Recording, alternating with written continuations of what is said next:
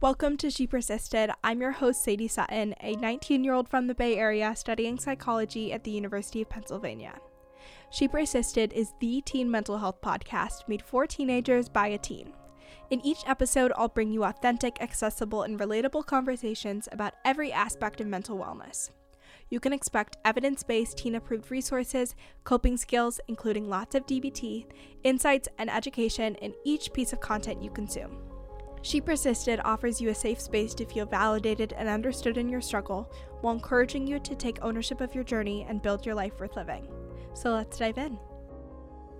This week on She Persisted.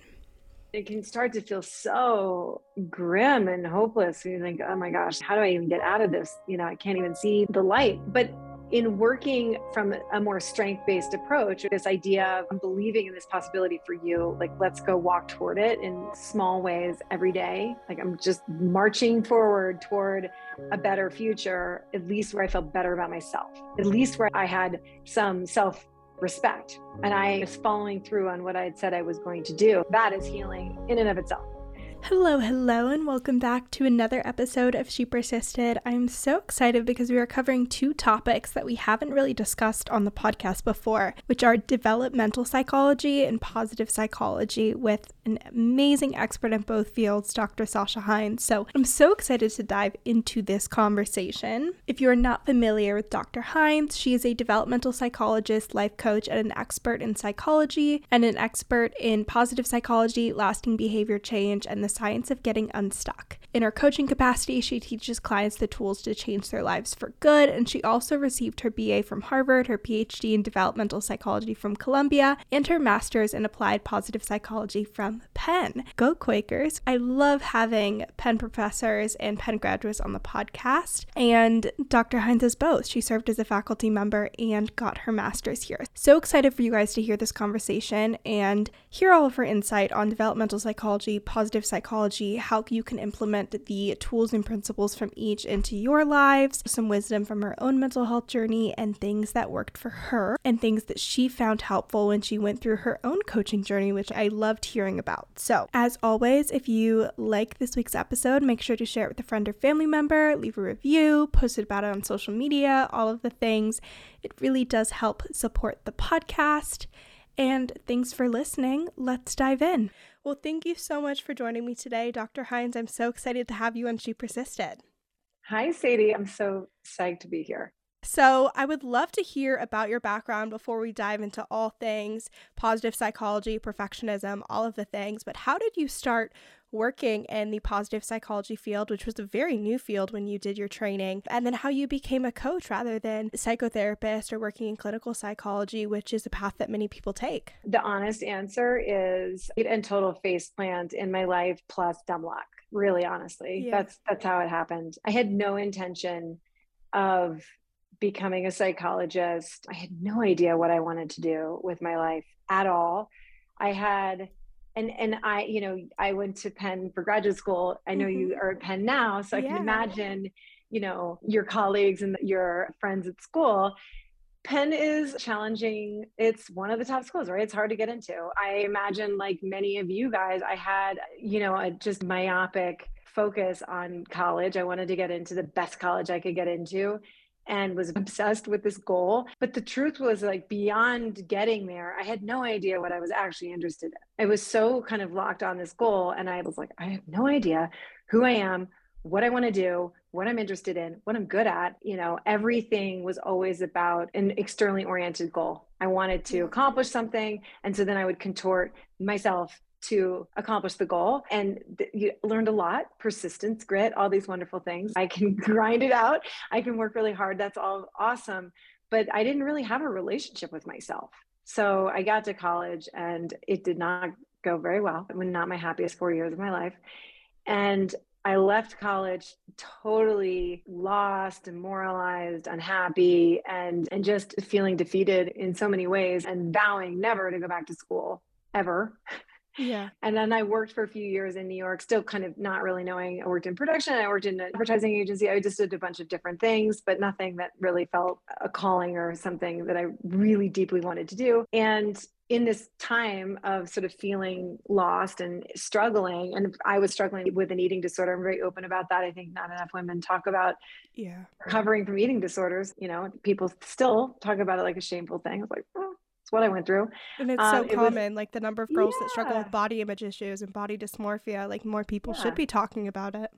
Yeah, it was a symptom of a lot of things. And it was just my system kind of giving me a message of, hey, you got to heal some things. Like you've got to pay attention. You know, it was like a very, very bright flashing light, an alarm going off. So I was in 12-step program trying to work on the eating disorder and trying to get my life back together, honestly, because I was just a mess. I was, you know, bulimic and just trying to get my life back into some relatively normal life. And I ended up finding this coach, and this was early days. I mean, goodness gracious, I'm like a dinosaur compared to you guys, but it was 2002. That was before I was born.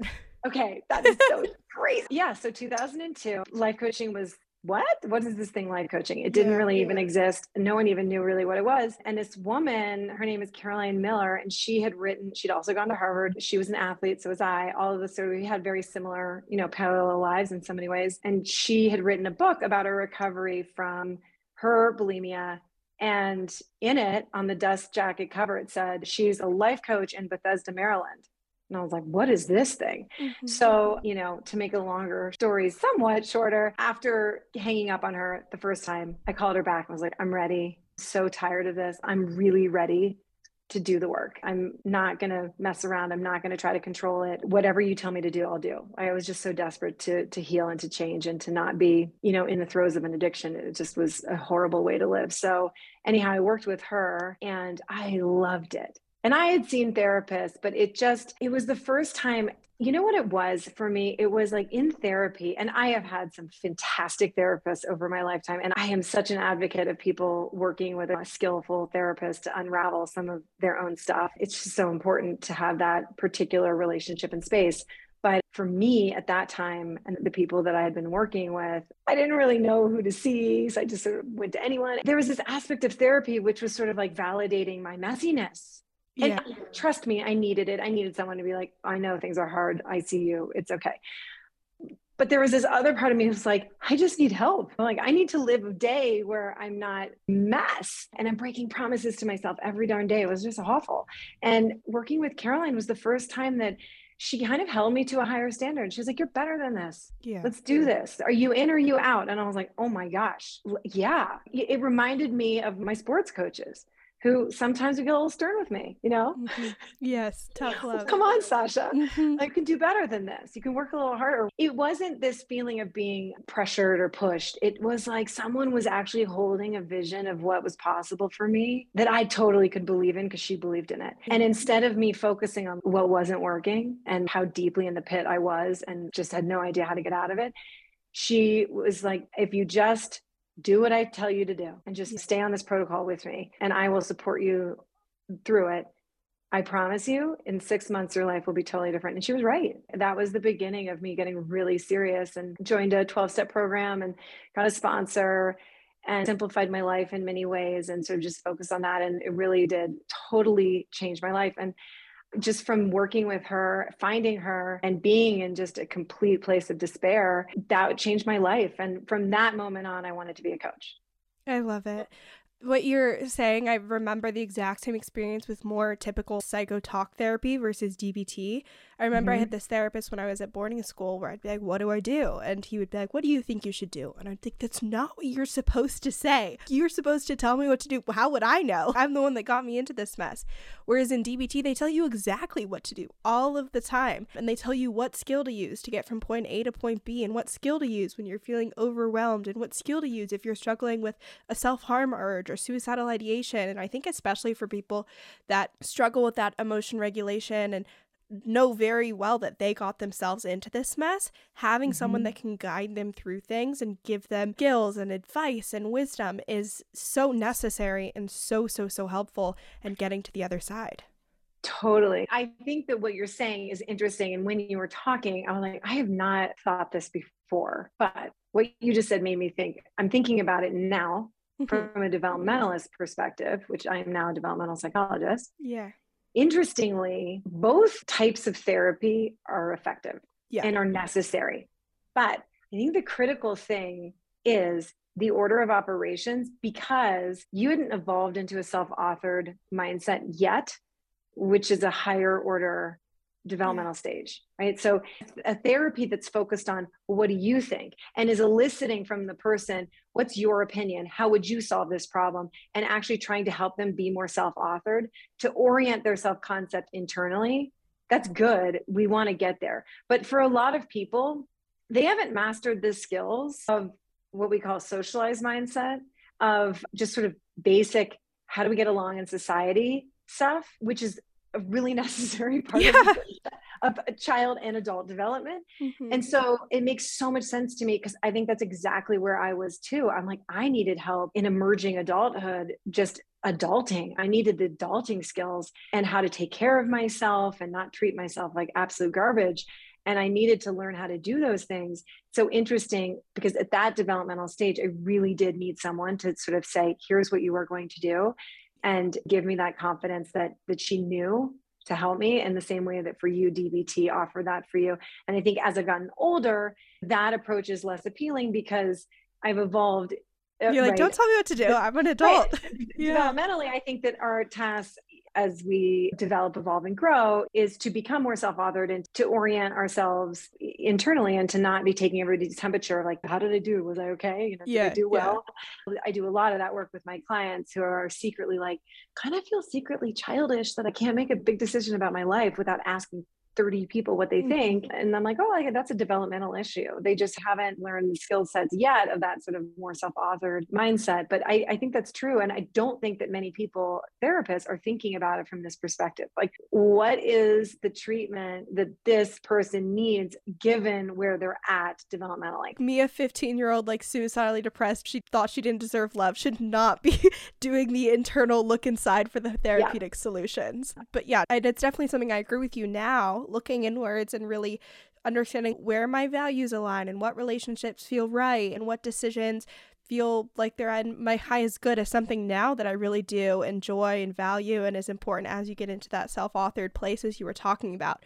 But at some points you're just not there, and it's not effective to be trying to find the answers alone. Yeah, you need the guidance, you need the support, you need the guardrails, you need to learn how to practice. And so much of our mental health, and I'm not talking about like mental health as opposed to mental illness, I'm talking just like our thriving as humans writ large and managing our mind, is a skill set. And nobody talks about it like that. We talk about it like, you just won the genetic lottery or you didn't, or you won the trauma lottery or you didn't. Like, you didn't have these horrible things happen to you, so you're okay. Or you had amazing parents who maybe were more securely attached, and so you have an easier time with your anxiety and rumination and all those things. And so we sort of talk about it in this as if it's this, like, you either got lucky or you didn't in some capacity. It's not true. It really is like anything else. There is a genetic factor, right? This epigenetics, there's a gene and environment interaction. Sure, genetics play a part. Sure, your environment plays a part as well. They interact together, and you have a lot of autonomy. And in the same way that someone who's never run a marathon before can learn how to run a marathon, or someone who's never picked up a tennis racket can learn how to swing a forehand, the same thing is true with our mental fitness, that we can become much more skillful in managing our mind. We can become much more flexible in tolerating our challenging emotions. We can be much more resilient in the face of disappointment and all of this. And we can learn how to deal with all of the resistance to taking action in a more skillful way. We can absolutely learn to do these things. It is not just like you won some lottery. Yeah. What skills that you learned during that initial coaching period with Caroline, and then completely turning your life around, pulling yourself out of that rock bottom, do you still utilize today to maintain that mental fitness and progress that you made? It's so funny. I happened to be going through kind of a tough, just in my own life. Like I had to make a really hard decision. And woof, it was so emotional for me and so hard. And I felt so raw. And I'm married now. I have 2 kids and my husband's really supportive of me. I've known him for 20 years. You know, Wow. like I met him when I was still very messy and sort of been through this whole journey with me. And I was saying to him, like, gosh, you know, I feel in some way like just as raw as they did back when I was graduating from college, just feeling completely unraveled. But I have different skills now to deal with it, right? And I've been through that. Like, it doesn't scare me in the same way. But I think one of the things I said to him was like, oh, okay, I know exactly what to do. Go back to basics. Yeah. Just go back to basics. You know, I mean, simple things like taking care of myself. Am I exercising? Am I eating well? Am I sleeping a reasonable amount? Am I prioritizing time to be outside? Am I making sure that, you know, I am spending time with people that feel really supportive and loving? Am I letting them know kind of where I'm at? Like, hey, feeling a little fragile raw. right now. Yeah. Yeah. Like I'm feeling a little fragile. Like I need a little extra TLC. Okay. No problem. Like going back to those really basic things that do just make an enormous difference to just feeling better. So at least you feel like you're on terra firma and then you can weather the storm. You know, it's okay. You can get through it. But I do think that that's something I learned, you know, with working with Caroline all those years ago. Was my life was so chaotic. Any addict, their life is so chaotic. Like it's just such mess. It's just messiness all over the place. And so it was just an exercise of cleaning things up and doing like the next right thing, you know, and back to basics. Like, am I following my food protocol? Am I going to bed on time? Like, it was just that kind of, am I making sure that I'm getting some sunshine and exercise? Like, it really was just simplifying things. Yeah. I think the biggest difference for me that I've identified is the coping skills that I use now when I'm having a rough day or a rough couple of days or a rough moment. They're either keeping me in the same place mental health wise, or they're making me feel a little bit better. Whereas the coping skills I used to use would put me like 6 steps backwards. It'd be like leaning on a codependent relationship, self-harming, suicide attempts, engaging in suicidal ideation, which just became a more conditioned pattern of coping, extracting in an extreme way, never processing through an emotion. So just staying where you are and not making things worse is a huge thing. Or if you can, engaging in those habits that will make your life better, like getting enough sleep, making sure that you're fueling your body, making sure you're getting outside, getting exercise, all of those things are simple. They are basics, but they're so powerful in maintaining your mental health. Yeah, I think what you said is absolutely right, which is you forget, but the reality is it's so much about what you don't do. Yeah. Yeah. Right. I mean, I think when things feel challenging, often is about the choices that you're making where you're saying like, I'm not going to engage in that thing that I know is adding fuel to the fire. Yeah. On some level, even though it may give me momentary relief, I'm choosing not to engage in that. It's almost like it's more about weeding out and pruning out than it is about adding in. Like it's just sticking to these sort of 100%. basic things and saying like, okay, this is not available for me right now. Mm-hmm. Yeah. It's like setting that boundary for yourself. And it doesn't have to be like, okay, I'm going to try a 1-hour meditation or I'm going to do a silent retreat. Like, no need to do that. The basics are so effective and possible. Exactly right. I mean, it really is that basic. I think that's such a great point. People think like, oh, I need to go to a yoga retreat or a meditation place, or I need to do something drastic. It's like, no, here are some few things you can do. Yeah. Don't drink. Stop drinking. Drinking is going to make your anxiety worse, and it's not going to improve things. It will give you a momentary feeling of relief, and it will exacerbate things the next day or later. Like that's just the way it works. Anxiety. Everyone's talking about it on TikTok. It's a thing. Yeah. Like it will just add gasoline to your anxiety fire for sure. You know, it also will disrupt your sleep and things like that. So that whether it's any kind of substances that give you sort of that momentary relief, I call it emotional Novocaine. Like it's just really about staying away from the emotional Novocaine. The things that will numb the challenging feelings momentarily, but end up exacerbating them because they allow you to kick it down the road and avoid it. And so the only way through anything is just by committing to it and recognizing like, this is what I'm going through. It's hard. And my only job is to like stick with the basic and stay present with this. Yeah. So talk to me about where positive psychology fits into all of this.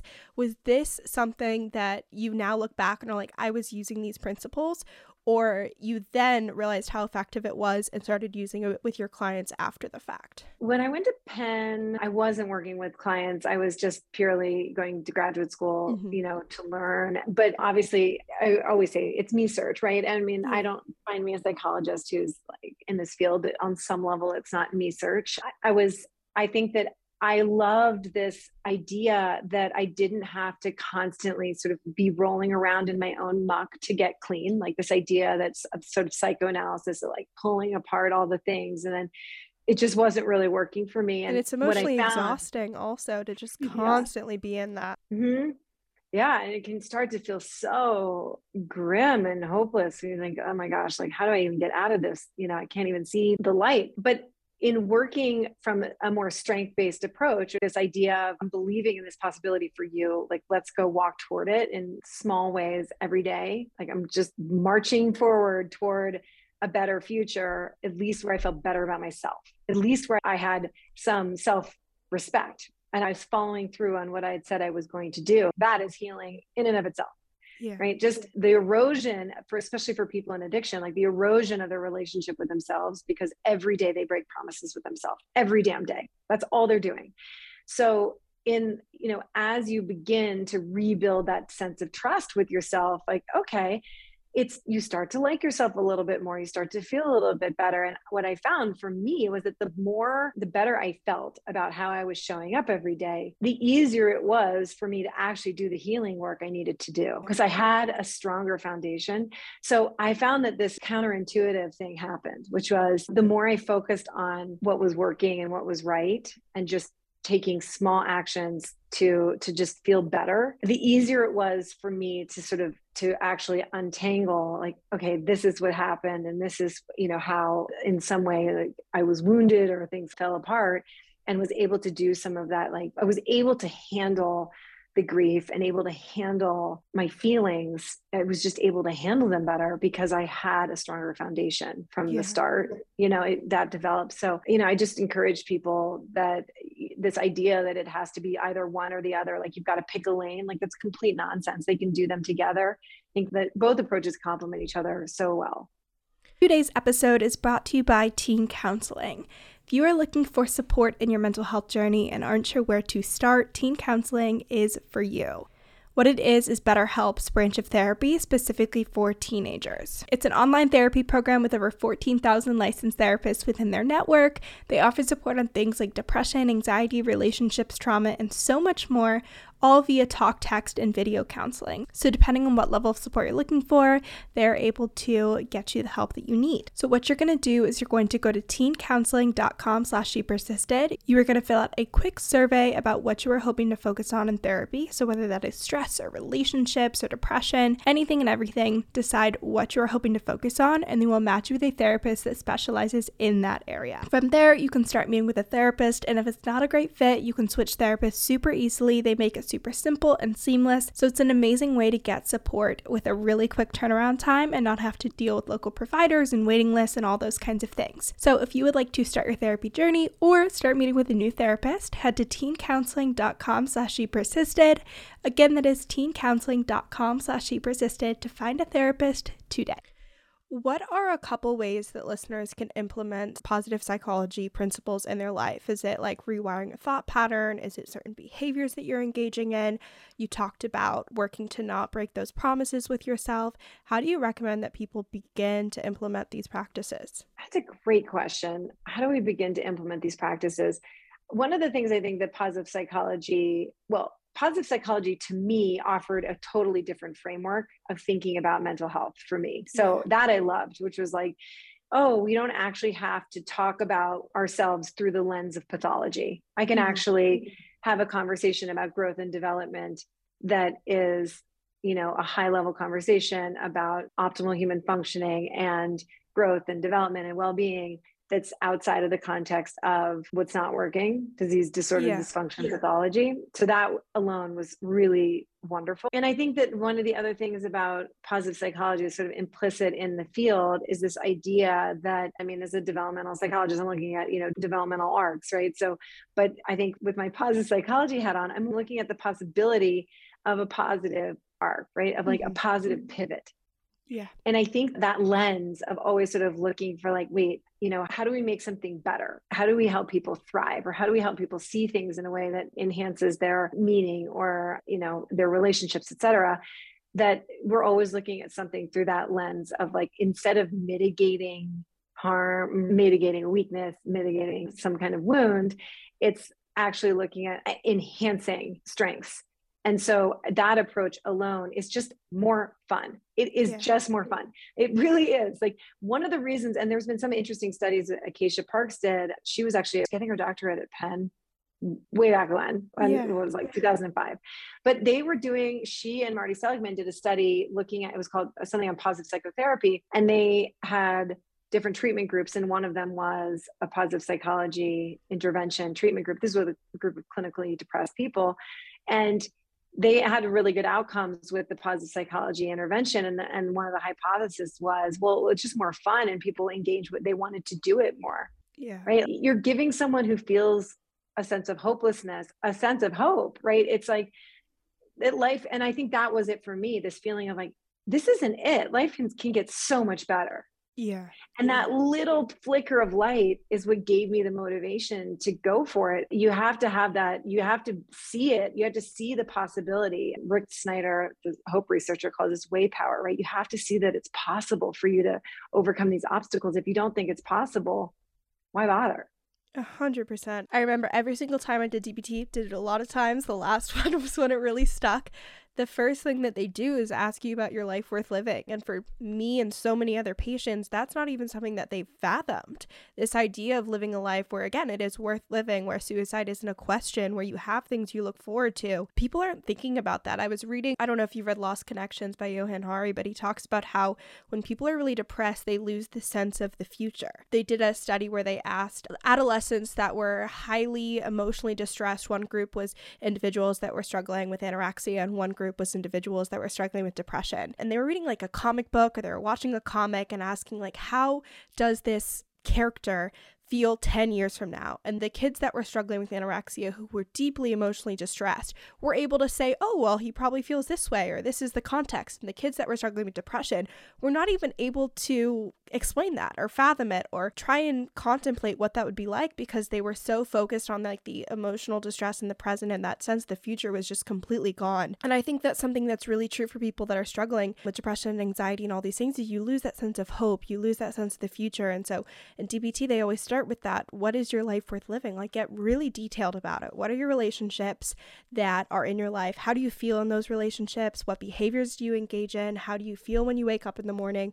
What does your schedule look like? So you have a goal that you're pursuing, and you have something that you're working towards when you learn all of these skills and when you do all this work, because that's not always clear. I think people just think like, oh, people are aiming to not be depressed or not be anxious or not be struggling. And for me, that wasn't even a goal I thought was possible. I thought that I was meant to be depressed for the rest of my life. And so maybe I was learning these skills, but what was the point? Because there wasn't another side. And so I love that concept of providing that hope and really making that positive trajectory transparent with the client, with the patient, because it's something that's so lost and forgotten about for so many. Definitely. And I think the other thing that positive psychology has done, which has been really important and often I think overlooked, is because it gets a lot of flack for sort of, oh, it's happyology, especially in what we call business as usual psychology. And I say that from being on both sides of the aisle. I was in like business as usual for my doctorate. But I think one of the things that positive psychology has offered is a much broader, a much richer understanding of what well-being actually is. It's not just, oh, I'm happy. It is a whole host of things. That it's about meaning. It's about the quality of your relationships. It's about positive affect, but it's not just joy. It's also curiosity, amusement, peace, hope. Like there's so many other positive emotions to explore outside of just feeling happy. Yeah. Right. And understanding the role of setting a goal, achievement, having a dream, taking steps towards that. And then also engagement and flow, and the role of what we call peak human experience in a life well lived, or, you know, someone that self-reports very high in life satisfaction, is they're deeply engaged in flow activities. So it's just given us a much richer understanding of what well-being actually is. And I think that has been enormously helpful in the work I do with my clients, because I think that people feel like, I just didn't get that happy gene or whatever. It's like, who cares? Yeah.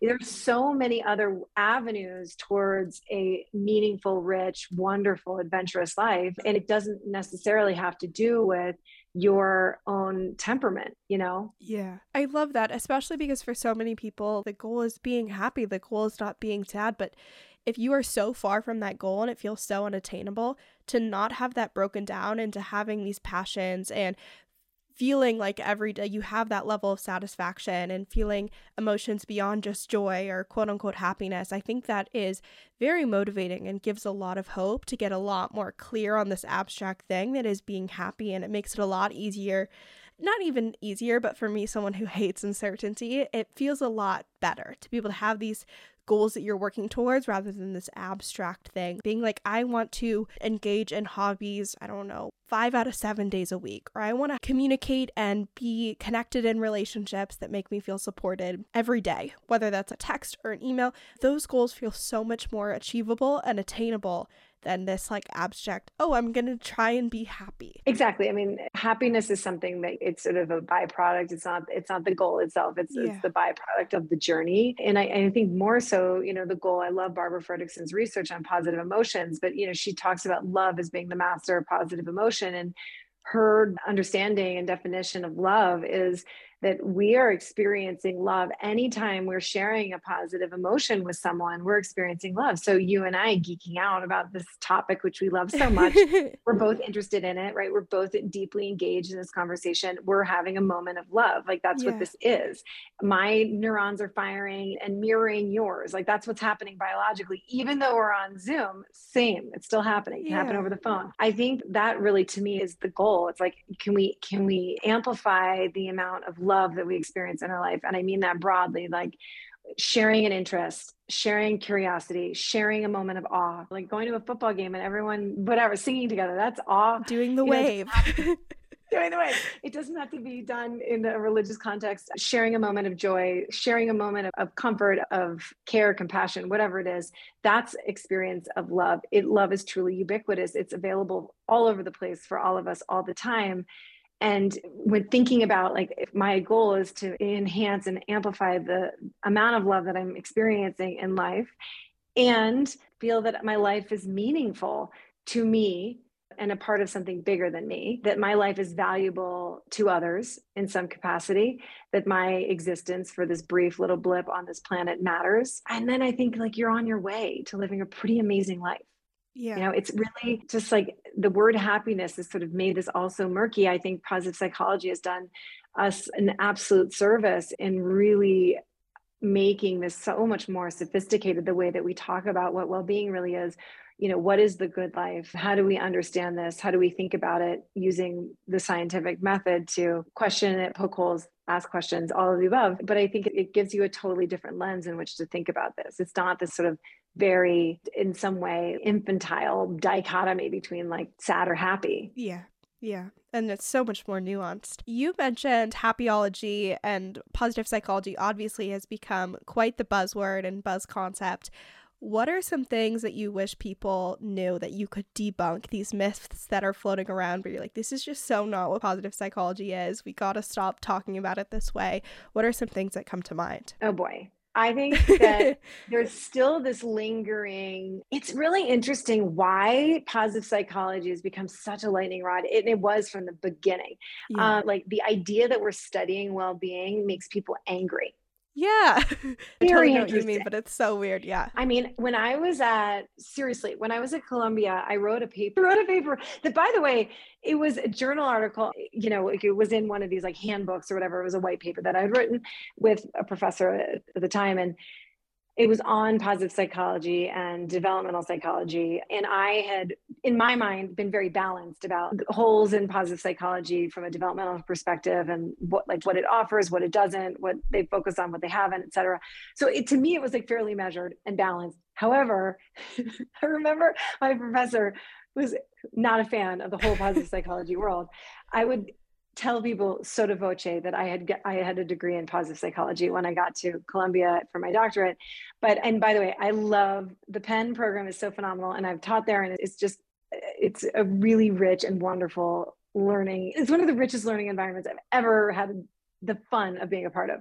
But in any case, I wrote this article, and the feedback from my professor was like, you have to stop letting them tell you like what you believe. You need to think for yourself in this way. She was so upset that Oh I my didn't God. eviscerate them and that it wasn't a scathing review of positive psychology. And anyway, I ended up removing my name. I wrote with her what she wanted. And then at the end I said, I'm so sorry, but I'm going to remove my name from this because I don't believe what we're publishing. Like, this is not actually what I believe in.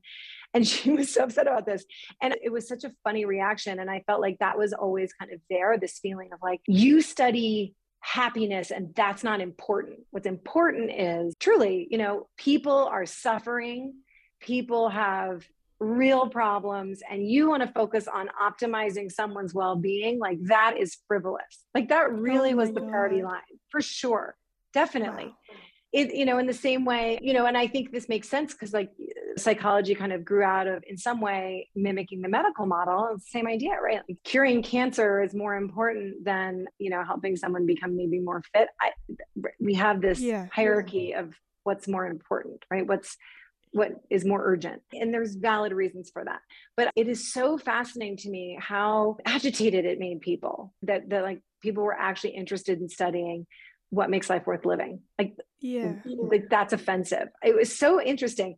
So why people get so upset. And then I find this other sort of bit, so the lingering of that, like that's been going on since what, early 2000s. Then I would say the newer version of that is like, oh, all this toxic positivity. Right. I take umbrage with this. Toxic positivity is not positivity. It's denial. Yeah, it's invalidation. I did an episode on that with a woman that wrote a book. It was called Toxic Positivity, Dr. Whitney Goodman. And she was like, no, it's not positivity. It's invalidation. It's like an inability to feel these emotions, to process them. It's distraction. It's suppressing these emotions. They're two different things. Right. And so I haven't heard that term, it's invalidation, but that's exactly right. It's using the language of positivity, but it's a completely different arena. Yeah. Like it's a maladaptive coping mechanism. Mm-hmm. That's what it is. Yeah. So I get asked this a lot about what's toxic positivity. And like, don't you think that we're all obsessed with being positive all the time? I'm like, oh, seriously? Like, take a look at the landscape. You think everyone's obsessed with being positive? Like, I think it's not. It's completely the opposite. Yeah. I think not. Like, no, most people, we have a negativity bias. It's the way our brains are wired. We attend to, you know, negative emotions are louder and stronger for a good reason. We have to offset that negativity bias with a higher ratio of positive emotions. Even people with clinical depression feel more positive affect than negative affect, truly. So, you know, I think this is like a gross reduction of the actual science, and it sort of makes positive psychology, again, it's like trying to put us in this like flimsy, unimportant box. And I'm like, I'm sorry. Yeah. What is more important than actually having a high level conversation about what is the good life? And how to get there, like really breaking it down, making it clear, accessible. I think this is what religious, you know, scholars, theologians, philosophers, great thinkers from time immemorial have been asking this question, right? Yeah. Have been, you know, wrestling with this question. So I think it's deeply important. And I love that some really brilliant minds are out there and engaging in research that for the first time in a long time, and this was a real shift in like the late 90s and the early 2000s, where research dollars were actually being put into like, let's study, why do we have positive emotions? What's the point? What do they do? Self-report is high in life satisfaction. What are they doing that other people are not? Like, these are critical questions. They're not unimportant. They're deeply important. So there's this sort of hangover of, you know, you just want to focus on, you know, positivity and you don't want to tend to reality. It's like, no. You know, in the immortal words of Scott Peck, mental health is a commitment to reality at all costs. So we are beginning with the premise that to be well means that we have to live in reality. And then we're actually attending to the demands of reality. Yeah. I just think about the number of TikToks and podcasts and articles I see, like, these successful people are doing this, or these top earning people are doing this in their lives. And it almost makes me think that like so many people do struggle to reach happiness or feel satisfied or feel successful from a mental health perspective, that it's almost like coming at it from a scientific lens and really breaking down how to get there. People are like, no, I should have figured it out. Like, no, that can't be right, because if it was that simple and straightforward, then I would have already been able to do that. And it's so interesting that that's the reaction. I think it has something to do with people making the assumption that what people are trying to say is like, I'm doing life better than you. Yeah. You know, yeah. I'm living more elevated or more evolved than you are. And that is not the point. In fact, if you actually, engage with the literature in positive psychology, one thing that you will know very well is there are basic biases and heuristics of the brain. And if you don't understand what they are, you can get yourself in big trouble, right? We have this rule of the brain, this heuristic of hedonic adaptation, which is that the human brain, the human mind will adapt to the good, the bad, and the ugly, right? It will adapt. We are adaptable, which is awesome. Thank goodness that we are, right? It's amazing the negative, hard things that we can adapt to and tolerate and continue to move forward with. And on the other side of that, we also adapt to things being awesome. Yeah. Okay, we need to understand this, because if you don't understand this, you will be mystified by the fact that you keep achieving all of these things and yet you're still not happy. Why is that? Oh, because it becomes the new normal. It becomes not exciting anymore. Yeah. Right. So you have to have strategies of like, okay, this is the way my brain operates. Like if there is a rule book for how my brain operates, here it is. Okay, noted. Now, can I, knowing this very important fact about my brain, can I come up with ways to manage this? And one very useful way to manage this is when I'm feeling down, demoralized, defeated, whatever, you know what I use? I use my past self. My past self is my absolute best friend, because you know what Sasha 10 years ago would say about like the failure I'm feeling today? She would be like, oh my gosh, you're upset about this? Yeah. It's amazing. Look what you accomplished. I'm so proud of you. Yeah. Truly. The me 10 years ago, I'm wearing my PH. My friend made this for me. It says PH done. But when I finished my PhD, she gave it to me. But like, that was a dream 10 years ago, right? I was like in it. I was in my doctorate chewing glass. It would never end, right? So my 10 years ago self is like, woman, your kids are awesome. Who cares that you couldn't figure, you blew the camp registration. You didn't get them into the camp they wanted to get into, which I'm feeling terrible or whatever, right? Whatever the drama of the day, myself 10 years ago is like, oh, please. Yeah, yeah. Right? Like what you've done is incredible. So looking at the gain and using my past self as that reference point of like, she's so proud. Oh my gosh. My 22-year-old self is literally like, she's losing her mind. She can't believe what we've been able to do. None of this seemed possible to her, right? So, but when I'm looking at from the vantage point of like, I'm now 43 and I'm in my 43-year-old self, like I can get all in despair about all sorts of stuff. If there was one thing you wish the general public knew from either your developmental psychology world, positive psychology, that you think would be really beneficial to put things in perspective or just kind of understand about how we function that most people aren't aware of, what would it be? I think the other one that I wish that everyone really understood, understood to the point where it was like, yeah, it was like taught in kindergarten, everyone grew up understanding. It was the way you understood things from day one is what we call the availability heuristic, which means that you are always going to reference yourself to the most proximal example. What do I mean by this? I mean that this is like past self versus now self, right?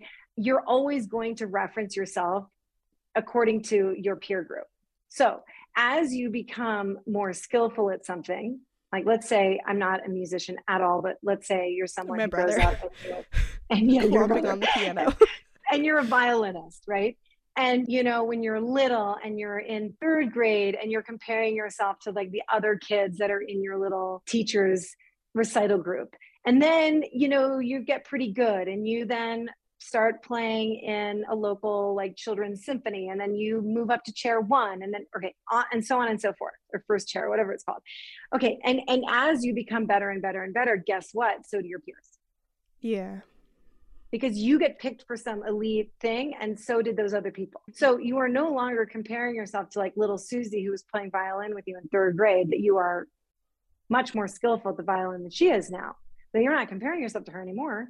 You're comparing yourself to the other first chair. Yeah. So as you increase your skill set in anything, your peer group also increases its skill set. That's the way it works. So you're never going to feel like you've arrived. You're never going to feel like you're good enough. You're never, ever going to feel the kind of confidence that you think you will feel if you accomplish something. Wow. Like, you are always referencing yourself based on that group. So if you just know this from the beginning, you know, I mean, I remember a revealing story. I was at Penn for some meeting. This was maybe 5 years ago or longer than that, but I had already finished my doctorate, and I was at a meeting at Penn, and there was like amazing people, Angela Duckworth and Marty Seligman and a number of other incredible scholars. And I'm sitting at the table, and you know what I'm feeling? Like a peanut. Yeah. I feel like a total peon compared to these guys. And normally in an environment like that, I would be so jazzed because I'm learning so much. And I mean, just listening to what they're working on, it would be so fun. Anyway, I came home, my shoulders are slumped, and my husband's like, what's going on? Why are you so down? You were just with all these amazing people. Yeah. And I was like, I'll never be as, you know, a researcher like Angela. And my husband's like, oh my gosh, like, seriously? He's like, I think you just finished a doctorate that just like pronounced that you are an expert. I'm like, yeah, but not like her, right? So, you know what I mean? And then you sort of have a moment where you're like, oh my gosh, should have had a VA, right? Like, that's what I'm doing. Yeah. Like, I'm making my comparison group insane. The comparison group is Angela Duckworth. Right. Like, it's so unrealistic. And she's such a phenomenal human being. And yes. I just like really respect her so much. But it just goes to show that, you know, in my fantasy of like, oh, when you finish your doctorate, you're going to feel really awesome all the time. Graduating with so many people that just finished their doctorates as well. Correct. Yeah. That's right. All of a sudden you're like, nope, this is now new normal. We've reset the baseline. If you are still feeling like, you know, gosh, my comparison group is so competitive or so amazing, right? Yeah. That's a good thing. It means that you're growing and you're, you know, becoming more skillful and becoming and developing more mastery in whatever arena you're in. And that's a wonderful thing. But you just have to own that it's not going to feel physically, it's not going to emotionally feel as good as you imagined it was going to feel. But if you can manage your mind around it and recognize what's happening, you can look at it as a positive thing. Like, oh my God, this is actually pretty exciting. Yeah. Yeah. But I wish everyone understood this is really, for all those of you who are listening, if you go look at online and just type silver medal winner faces, it's hilarious. But the least happy person on the Olympic podium is always the silver medalist.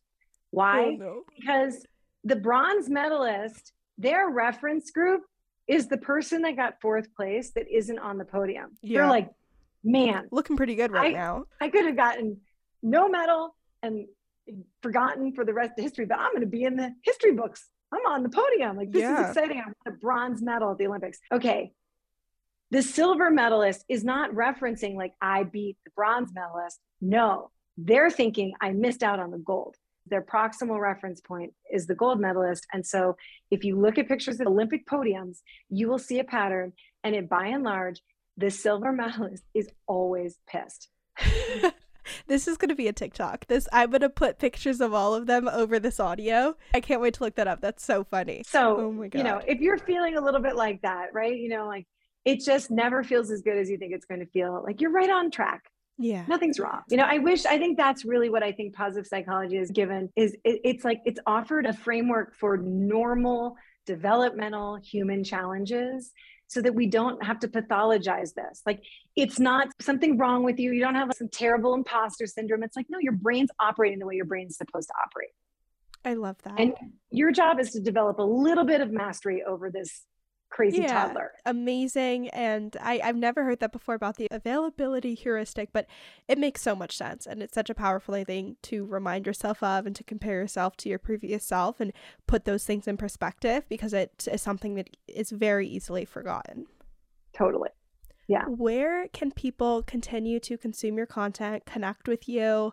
I know you have a course. Tell listeners where they can consume everything. I am on Instagram at Dr. Sasha Heinz, so DrSashahHeinz. And on my website, the same, drsashaheinz.com.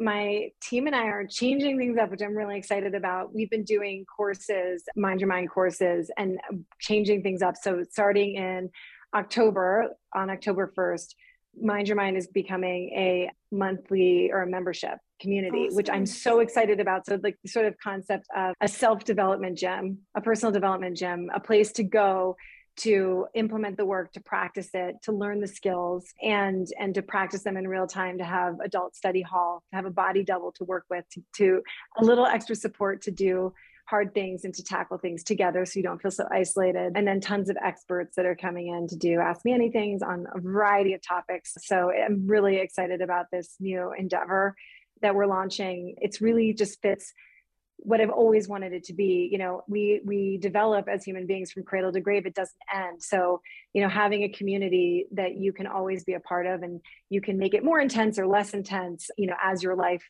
can handle at any given time, I think is really what I've always wanted to create. So I'm so excited about that. And then also asynchronous courses that will be a part of the membership, but you could buy or view or do a la carte as well. So yeah, I'm very excited about it. Awesome. All of that will be in today's show notes. Thank you so much for joining me. This was just such an amazing and insightful conversation that I know is going to help so many listeners. Well, I just want to applaud you so much. I have so much empathy. I think you're brilliant. What you're doing is it's just not easy. In college, I could barely talk about anything. Yeah. I was so ashamed of all of my struggles. And I just think it's such a beautiful thing that you are so open. And I love the way that you talk about it is like it's skill building, because you're absolutely right. And this is the way we should all be talking about it. There's nothing shameful about learning how to manage your mind. Nobody 100%. Teaches us this, you know? Exactly. So I love what you're doing. Keep it up. Thank you. Thank you. Thank you so much for listening to this week's episode of She Persisted. If you enjoyed, make sure to share with a friend or family member. It really helps out the podcast. And if you haven't already, leave a review on Apple Podcasts or Spotify. You can also make sure to follow along at She Persisted Podcast on both Instagram and TikTok, and check out all the bonus resources, content, and information on my website, shepersistedpodcast.com. Thanks for supporting, keep persisting, and I'll see you next week.